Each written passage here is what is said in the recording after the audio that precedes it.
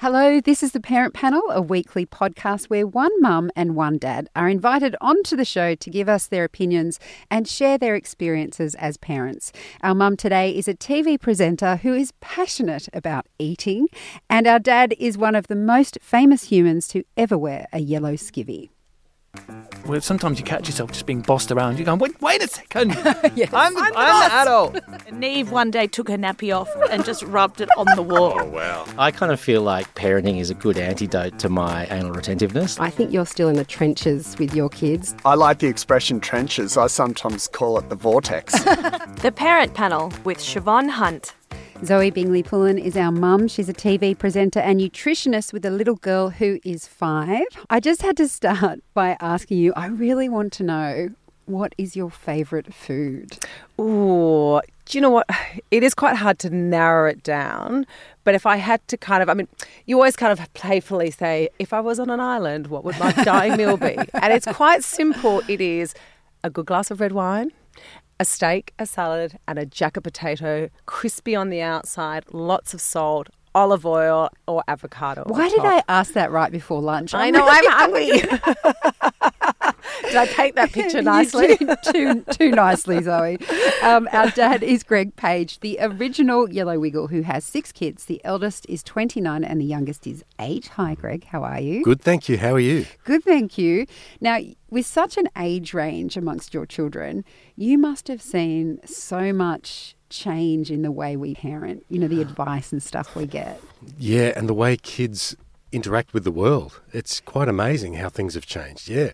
So it's been a very interesting journey. Yeah, so your eldest kid would not have had an iPad. No.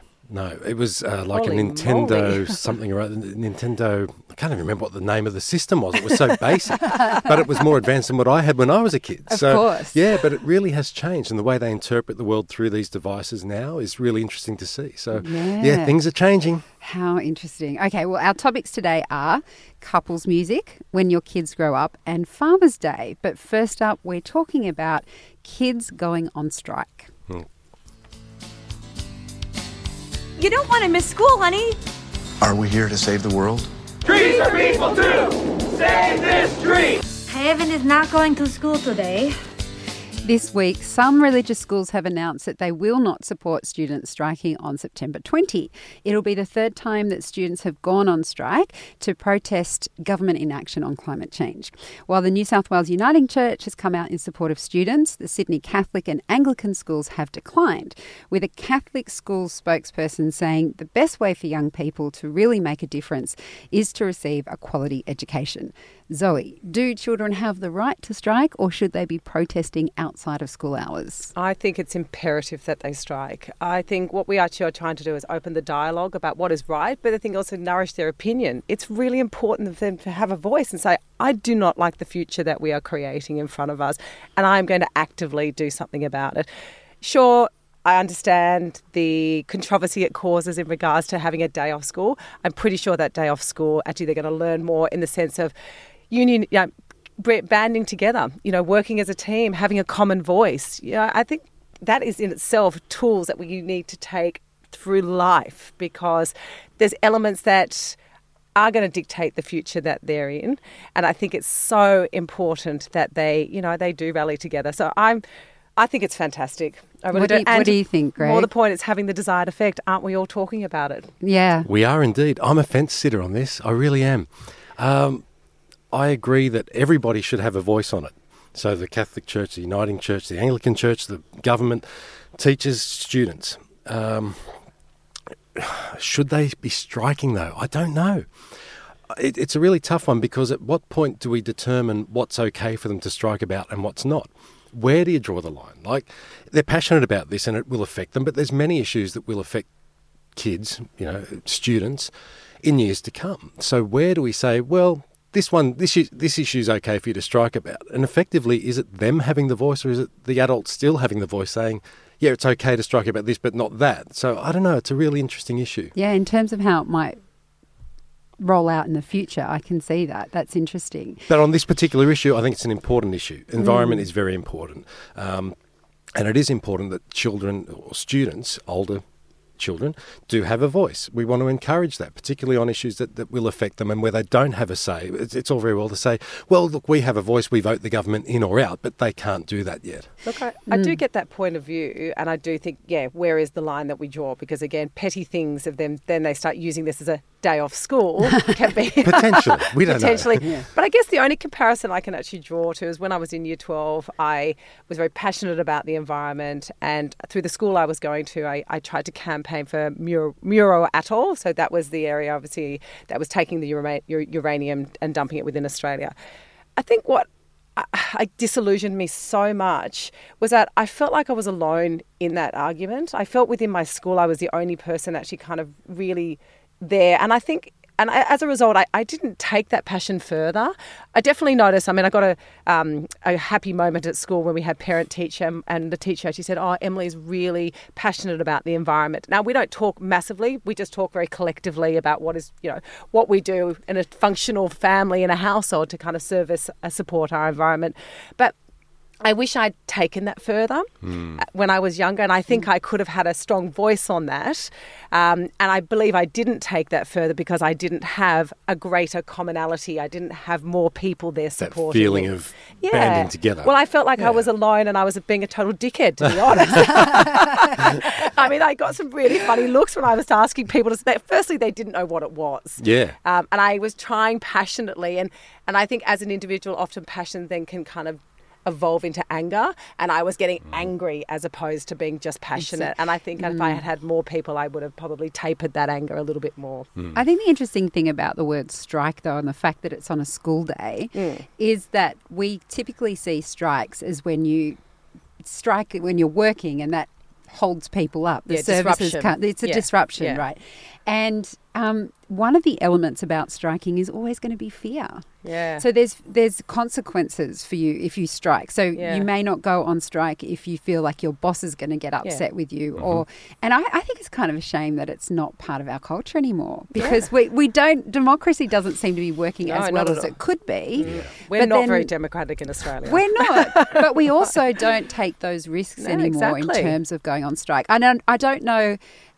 You might get your pay docked for a day, and kids, the consequences of striking on a school day aren't necessarily bad for them, it's just they get a day off school. And I'm not sure. For some of them there might be, for some of the kids actually who really are quite studious, who go along with this. It probably feels like a higher ramification will actually happen. And I think, Siobhan, you hit the nail on the head. Isn't it really important that kids do understand what a democracy actually is, and do understand that we have the freedom of speech? Maybe they could actually use the word strike and remove that. What about and actually take it to a day that people are collectively, and have it as an environmental day that students actually collectively band together, because we all know that it has more power that way as well, but also it becomes a slightly more positive message with the powers that might be or that are supporting this That's right. process I think that's as well. the thing too. If we can get those powers... it's going to be so much more impactful.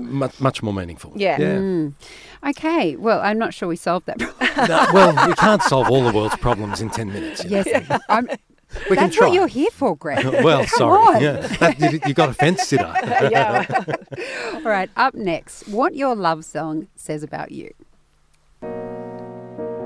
Sweetheart, it's our wedding song. It's our song. That Taylor Swift song. How about that Titanic song? Oh, God, it's the song again. So romantic. Macquarie University researchers recently used a survey to discover the impact of couples' songs on a relationship. Dr. Celia Harris, a lecturer in Macquarie's Department of Cognitive Science, surveyed 200 people in romantic relationships to discover if they had a song they shared as their song. Over 2/3 of those surveyed had a couple song, and when asked why it was their song, reasons ranged from the meaning in the lyrics reflecting their relationship or an event like a first kiss. Sometimes they just liked the song. Greg, do you and your partner have a song? No, we don't. You actually. don't? No. I was thinking for sure the Yellow Wiggle will have a song. No, it's really interesting because Vanessa and I have quite different tastes in music. So, now this is going to be a real revelation here. I like Perry Como. Oh, that's all right. For romantic song. Oh, man, I love the swooner. He's got a real silky smooth voice and really nice sort of songs. Vanessa was sort of more into oh gosh, I don't even know the name of some of these singers, but much more contemporary singers when we first Yes. met. So we had quite different tastes. So I wouldn't say we have a song that we had that was special when we met. We had a song that we played at our wedding when she walked down the aisle, which was Nora Jones, and that was a beautiful song. I love anything Nora Jones is amazing. Such a beautiful voice, and this song "Come Away With Me," the lyrics with that. Is that your song now, though? Look, I guess if I had to say, it would be. So when we hear that, when we don't hear it very often because it's not a very popular song, but when we hear it, it certainly triggers something very it's special. funny you say that about Perry Como because my husband actually tried to propose to me to Serge Gainsbourg or whatever, however you say his name, and I think it is the corniest music I've ever heard. I cannot stand it. He loves it. Oh, that's so hilarious. I went and changed the album to one that I loved at the time, which was Kings of Convenience, which he had no connection to whatsoever. But I had to stop him. I'm like, I'm sorry. Isn't that brilliant? You cannot propose to me to Serge. I won't allow it to That happen. is my brain. No. How about you, Zoe? So, no, we actually don't have a song either. So I thought this was quite funny. And again, Michael and I have very different take. Like he kind of grew up with Rolf Harris and these kind of, which I really don't like. We've had songs that we've bounced together with, and we kind of enjoy. And there was a song, Sunrise, that was like, it was a very sort of spoken poetry type song. And it talked about like, most of the people that I, like have only worked out that they like them, or most of the people who I know are influential have only liked themselves as they've got older. And so it was quite nice, deep words that resonated both with Michael and I. But that's definitely not our song. I wouldn't say, I definitely don't want it because it's too bloody deep, really. It kind of makes you kind of go internal as opposed to going lovey and gooey. Yeah. But we got married to Avalon Roxy Music, which I have to admit is my favourite song. Wow. So maybe that's what it says, is that your husband was loving enough that he allowed you. And look, I mean, we sing a lot in our house. We're big singers. So we just love music. We both think we've got great voices, which often means that there's a lot of competition going in the car and Michael saying, Zoe, stop singing because you don't know the words, of which I don't, because I don't know the words to any songs. You don't need to know the words. That shouldn't matter. That's basically, that's every song to me. That's scatting, isn't it? Yeah, there you go. There's an art to that. I got a new talent. So, and look, I mean, what about family songs? Are there songs that you play that, kind of driven by the kids? So again, Michael always puts bloody Rolf Harris on in the car. Wow. Still. Just these really corny songs from his mother, though, which I have no problem because I understand the love connection. There. Yep. And they're funny, but there's one song goes, I woke up in the morning and my mama was gone.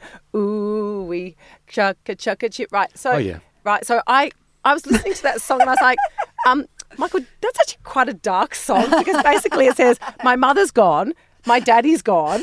And I was like, and he's like, what I found quite amusing is that his mother had played this song and I don't think he'd ever listened to the words. I think he just sung them because he loved his mum. And I said to Michael the other time, I'm not sure that we should be playing this for Emily anymore because it talks about parents leaving. I don't know. You don't have problems because you have problems when you have a partner who is so firmly rooted in the 70s, as my husband is, that he deliberately on every school drop-off would play Frank Zappa because he knows that I can't stand Frank Zappa. He's in the same basket as Serge for me. I'm Isn't that great? Okay.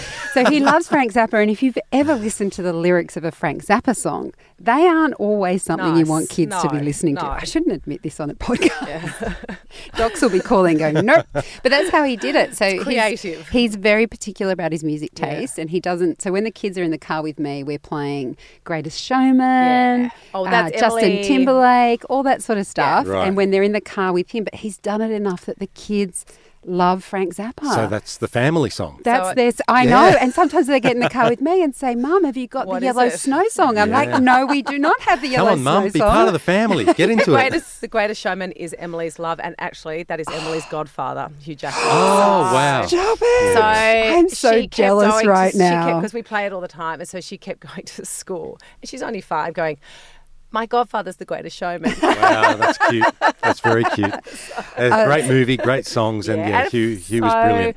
fun. It's so So fun. amazing. And you can really get into it on the school drop-off. Oh, of course you can. Yeah, they're great. Yeah, it gets the fire in your belly. Yeah, there's one particular line that says, I am burnt, I am bruised. Yes. And Emily's like, what does that mean? It was so great to have that discussion. Yeah, about, see, on the other hand, I'm in the car thinking, that's me. That's all of us, darling. That makes you feel better. I'm so internally bruised at times. It's ridiculous. Really identifying with whoever sang that. Yep, big time. All right. Well, we managed to get through that, even though neither of you had a song. So I know. We did well, didn't we? yeah, you did very well. Yeah, I thought so. Yeah. All right. Well, the one thing they don't tell you about having kids is how much you can miss different parts of them as they get older. Next on the parent panel, we're talking about watching our children grow up. Oh, my son doesn't want to be with me anymore. Wonder if I'll even recognize him when I pick him up. Good God, she has grown up fast. She looks so grown up, but she is still a kid. It goes without saying that part of growing up is leaving different bits of childhood behind. And of course, before we had kids and we did it, we weren't aware of it. But for parents, this can be, remembering how they used to fit under our chin when they were babies, or their pudgy cheeks when they were toddlers. My favourite thing at the moment is the way my children dance as if nobody is watching, and they are just amazing. And it sort of strikes me that it's an endless series of letting goes, and as you embrace the next wonderful stage of their life, there's still a little bit of grief that you've lost another part of them. Zoe, what do you miss most about when Emily was very small? So I thought about this a lot because I really identify with the word grief, having only had one child and doing 10 cycles of IVF and really going through that process. Two things I kind of was a little bit aware of is that I became less grief-stricken knowing that this was the only one and just to absorb. So I actually made myself a lot more aware as a parent, whereas I probably would have kind of surfaced things a lot more. I think the smells for me, I got to say, is the things that I've got a high olfactory sense, and so I just I smelt her this morning, it was really because of this, and I was like, it's definitely a different smell now. Yeah, it's definitely a different smell. I loved that milky, sort of when they were so little that there was kind of their sweat had a sugary sweet, and it was just it was intoxicating. I just could sit there for hours just smelling it as well. But and Emily and I do play, I'm sure all parents say, mummy and baby. So who's the mummy and who's the baby? And so, I'm always like, can I please be the mummy? Because I really like being the mummy. Unless I'm really tired, I'm like, I'll take the baby role. Yeah, I'll just sleep. Yeah. Anyway, so she always does this thing. She's like, let's start from the beginning, mummy. And she gets under my T-shirt and she's like, okay, you're going to the doctor's. And she wants everything. Wow. And she asks me, so when I was at this age, what did I do? When I was at this age, and I've got to say, it's this beautiful walk down memory lane. Wow. I mean, I'm devastated about her getting older, and she's just lost a tooth. And Michael, my husband, he's like, I can't even look. He's heartbroken because he's so in love with his little girl. He's the best father, and it's just divine to watch them together.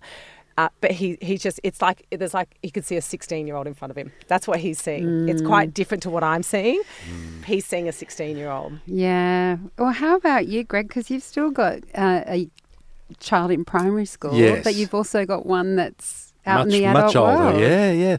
Look, it is interesting as you do go through those stages of the different letting goes. You let go of different things. And one thing that I really love is just their soft skin. When you kiss them goodnight, their soft cheeks, their pudgy little cheeks. And Cameron's sort of still got that about him. Lara's 9 going on 10. She's really slimmed down in the face now, and the older kids obviously are much older, but that real baby sort of look about them when you kiss them goodnight on the cheeks, and they're so soft and just that warmth. They don't have that smell at the age of 8 that they had when they were 2 or 18 months, but it kind of invokes that feeling again. So, but there's lots and lots of things. I mean, just the funny things they do as kids, the funny things they say as they're trying to interpret the world.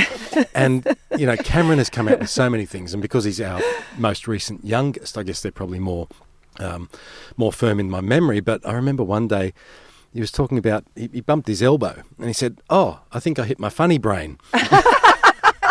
said your funny brain. That's so cute. Yeah, so those little things. And, but that makes sense. It actually makes sense. Yeah, it does. He was...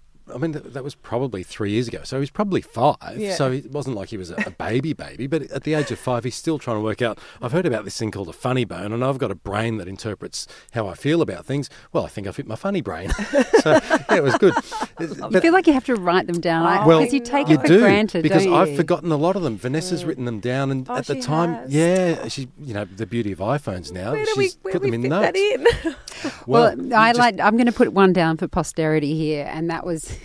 that my son, who's 5, we were talking about something. I was changing the pillow slips on the beds, and we had some heart pillow slips that neither my son or my daughter wanted on their pillow. So I said, okay, I'll put it on Daddy's. And my son looks at me and he goes, oh, he'll kill you.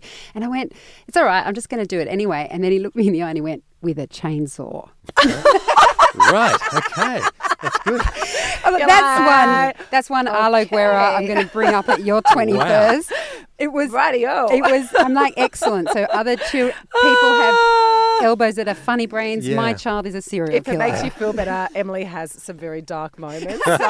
Yesterday she was saying, I was like, we were talking about sort of bad things. And she's like, yeah, let's pretend they're all dead, Mum. And I was just like, okay, but that's actually not very fun. Like, she's like, yeah, but like, we'll just pretend. Dark I was like, children. Okay. What do we do I'm with that? I'm going to go with this. Yeah. I just laugh because the thing about Arlo saying something like that at 5, they still do have that beautiful pudgy cheek. Yes. And innocence. So he manages to get away with some pretty disturbing things. Oh, but the thing is, I mean, what I was finding so amusing in that, it was sort of the context of it, because she thought it was actually like zombies. She thought it was actually going to be a really funny thing and that we would find it really amusing. I was like, that's just so like innocent. Yeah. And dark, like it's just I found it really very surreal coming out of an innocent child. It's a pure little thing. Yeah. I do want to ask you though, Greg. Mia Freeman wrote a book called Work-Strife Balance, and in it there was a chapter about. She said it was the hardest part of parenting, and that was when her eldest son left high school, and I read that chapter and was in tears. I just couldn't cope. Was your eldest leaving when the first child left high school, was that a difficult moment? Look, no. I mean, I guess my situation's a bit different because my eldest children were from my first marriage, so we'd sort of already separated and started separate lives at that point in time. So I wasn't as involved as perhaps I would have liked to have been. But look, I'm kind of a realist and a very practical dad in the sense that I know what happens. They grow up, you've got to let them go, you accept these things, and I kind of take the view that you've got to celebrate a lot of these events rather than Do you tell that to your wife? Yeah, look, it's a very different point of view. Party? It's a very different point of view, I know, but look, coming also from a teaching background and understanding child psychology, you just know, look, there's certain things that you've got to do as much as it might pain you inside personally. You've got to kind of show that you're happy. And that's a good point. Yeah, I'm pretty sure Mia would have cried in the corner. But I know, but it's still personally, you've got to find a way of being okay with these things. So what's quite funny about that is because Michael will openly say to Emily, I can't believe your tooth is gone. I'm mortified. And I'm like, don't make a big deal. I'm like, she's going to try and glue her teeth back in. Seriously, like, just calm down a little bit. I think we need another podcast just with Greg about dealing with it, because I do think it's something possibly women struggle with more than men, but not to say that men don't as well. We do it differently, like a lot of things with women. There's lots of things we differ on. But that point about as a parent finding the inner resilience to accept those changes and be okay as they move forward, because we all know that they need to do it. Yeah. But I don't know that as parents, I know I certainly have never had any guidance on how to be okay with it. I think if you look at, we were chatting before about perimenopause. It's a bit of a topic as a 41-year-old woman. I'm going into perimenopause. And I actually thought about it and I was like, it's a really good point, because why aren't I celebrating this? Because for me, I was saying to Siobhan, I went to do IVF again, and thankfully, I had a really proactive doctor, and she just said, look, the reality is you've got about a 1% chance. Now, for me, it was just like this sense of relief washed over me because I'd had the final chapter closed. Right. And so I kind of looked at perimenopause as a bit of a celebration, but maybe it's because this whole celebration of what's wrong kind of stems from such a young part of us as a woman as well. We don't celebrate getting old. We don't celebrate getting old. We don't celebrate our period. We don't celebrate the hard things. But we could if we changed that mindset, and our children would probably take on and relish those moments maybe a little bit more and differently. Okay, we've got some work to do, Zoe. Yeah. Yeah, I'm getting hot in here already. I was going to say, first stop, perimenopause party for you. Yeah, woo! I expect an invitation along with Hugh Jackman. Yeah, okay. Yes, I'm sure he could be the special guest appearance. Singing The Greatest Showman. Yes. Okay, our final topic in just a moment. Father's Day is on the very near horizon. So what have you got planned, or what are you hoping others have planned for you?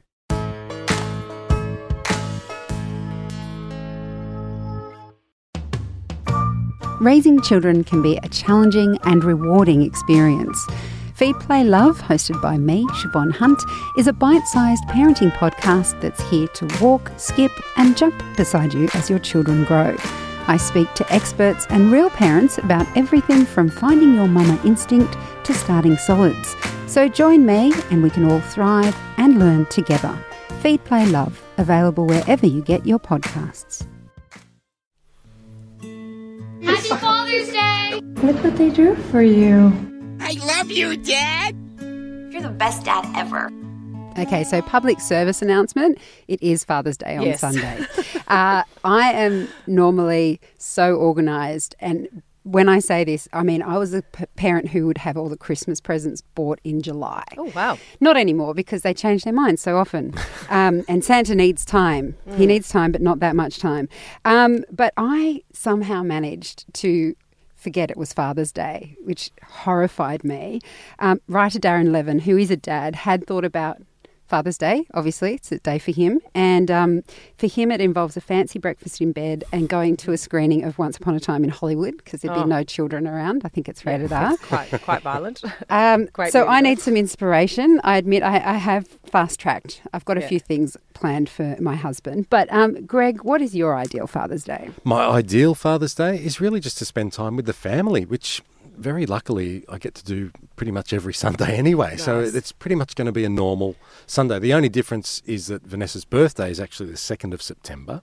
So we generally combine Father's Day and her birthday together. So we'll probably go out somewhere with the kids, which we don't always do because the kids like being at home after being at school all week. They like to just chill out at home, which is kind of nice.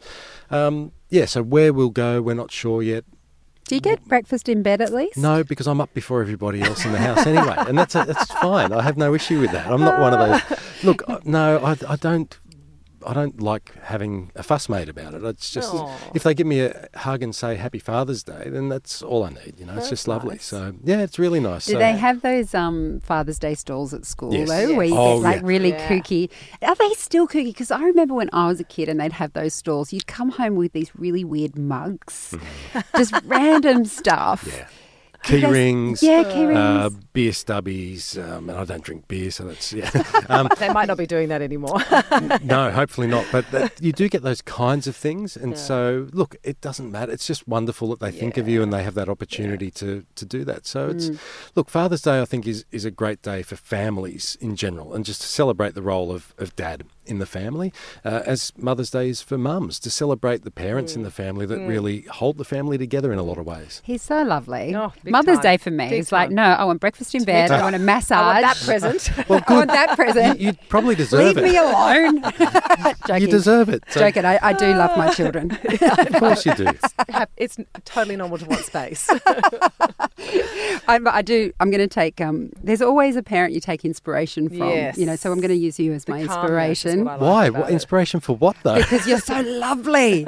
Just give me a hug. Get out of here. Get me breakfast. I'm not cooking dinner. Yeah, but this is coming from a dad who probably doesn't do as much around the house as mum does, right? So that hug is like value played, is it? Well, look, I don't know. It's probably more that sense of, I acknowledge the role that Vanessa plays in the house. She's there a lot more than I am. She's a lot more involved in the kids' school lives than I am. Mm-hmm. It doesn't mean I'm not, but she's more involved. And so I don't doubt that she gets worn down as a lot of mums do. You're not changing my view that you're an inspirational parent. Well, okay. It's like, no, I can't say anything. We love you, Greg. Shush. Good. Okay, well, Zoe. Zoe, have you got anything planned? So I'm actually working, which I feel quite bad about because I do radio on Sunday morning for 2GB. And so I will get up my normal time and go to that, but then I'll come back and we'll have a really lovely day. But the stall, like at school, they've got the stall and I had to laugh today. Emily's like, what do you think Daddy would like best? A mini desk that he could put his pencils and phone in, or a back scratcher? And I was like, I said, well, I definitely like the back scratcher. I said, but I'm going to go with the mini desk. But it is those kind of those things. I reckon you know you're a parent when you look around your home and you just have really random stuff in random places, whether it's toys or a mini desk. Yeah, mini desk. Yep. I don't even know what a mini desk. I'm assuming it is a miniature desk, but I'm yet to see. I want to see a photo on Instagram. That's a good idea. I will actually do that. I can't wait to see what I get from the kids. It's going to be interesting. I think very sadly there wasn't even a Father's Day stall at our school. So there wasn't at my school either. In fact, my parents, we never celebrated Mother's Day or Father's Day because it was, my family's English, so English people think that everything from America is commercialised. So we didn't do it. And it was quite interesting because when my parents broke up, my mum decided that she wanted to celebrate Mother's Day. And my brother and I were like, we were older, we were 25 and 28. And I was like, darling, you can't kind of change tune halfway through. But we are celebrating Mother's Day. I'm happy to celebrate Mother's Day for her. Yeah, good. It normally is something I love doing, which is a lunch out. So it's fabulous. Great. Exactly. I think it's wonderful. I really do. Commercialised or not, I think it's really special just to have a day. Because I think for a lot of people, it might be the element that actually brings a family together. And so if you need something like that to do it, nothing's better than having your family around you. Yeah, we're going to Yum Cha. Oh, I love Yum Cha. Yeah. Yeah. The kids won't eat it, but I will. Oh, well, that's good. I'll be eating as long as somebody does. Exactly. Well, listen, that was our last topic, but I do like to use this as an opportunity to talk about what you're both doing. Greg, you have an exciting new project. Can you tell us a bit about Team Rescue? Yeah, Team Rescue is a program for preschool children with 4 superhero emergency services characters, so a firefighter, police officer, lifeguard and paramedic, teaching children how to stay safe in simple ways through songs. So I've written all the songs, about point your scissors down to the ground when you're crossing the road, hold an adult's hand, all very simple stuff, but things that children will be able to recall very quickly and easily to keep them safe, because there's so many preventable deaths and preventable injuries that occur in Australia every single year. So it was actually created by a firefighter who's been working for 30 years in the fire service, and he just wanted to keep children safe because he sees so many tragedies every day in his work, and hopefully we can get this out there and children will learn how to be safe. Oh, sounds and great. where will people be able to watch it eventually? So it's on ABC TV at the moment. There's songs on there and ABC iView, and hopefully over December and January we'll be out in shopping centres doing performances. So people will be able to see us everywhere, which will be great. When I say us, it's not me in the show. I've just helped create it. So we've got young people, attractive looking people in the show, not old folks like me on their walking sticks. No. I'll definitely take Emily to that. Yeah, she'd love it. Yeah, she'd love it. Yeah. And Zoe, I did make fun of you being passionate about food at the start, but that's what your book's about, right? Yeah. So my book is called Falling in Love with Food, which has been out for a couple of years, which is just a bit of a love story and some beautiful recipes of foods that have been part of my my journey of life over the course of the last 41 years. But I'm also really excited because I'm doing a new online program. Oh. So we I guess what I learned I've got 2 other online programs, which is Falling in Love with Food, which we've just closed. What I learned through the course of that was we were doing 4-week programs, but still people were not able to sort of achieve that level of health that they wanted to.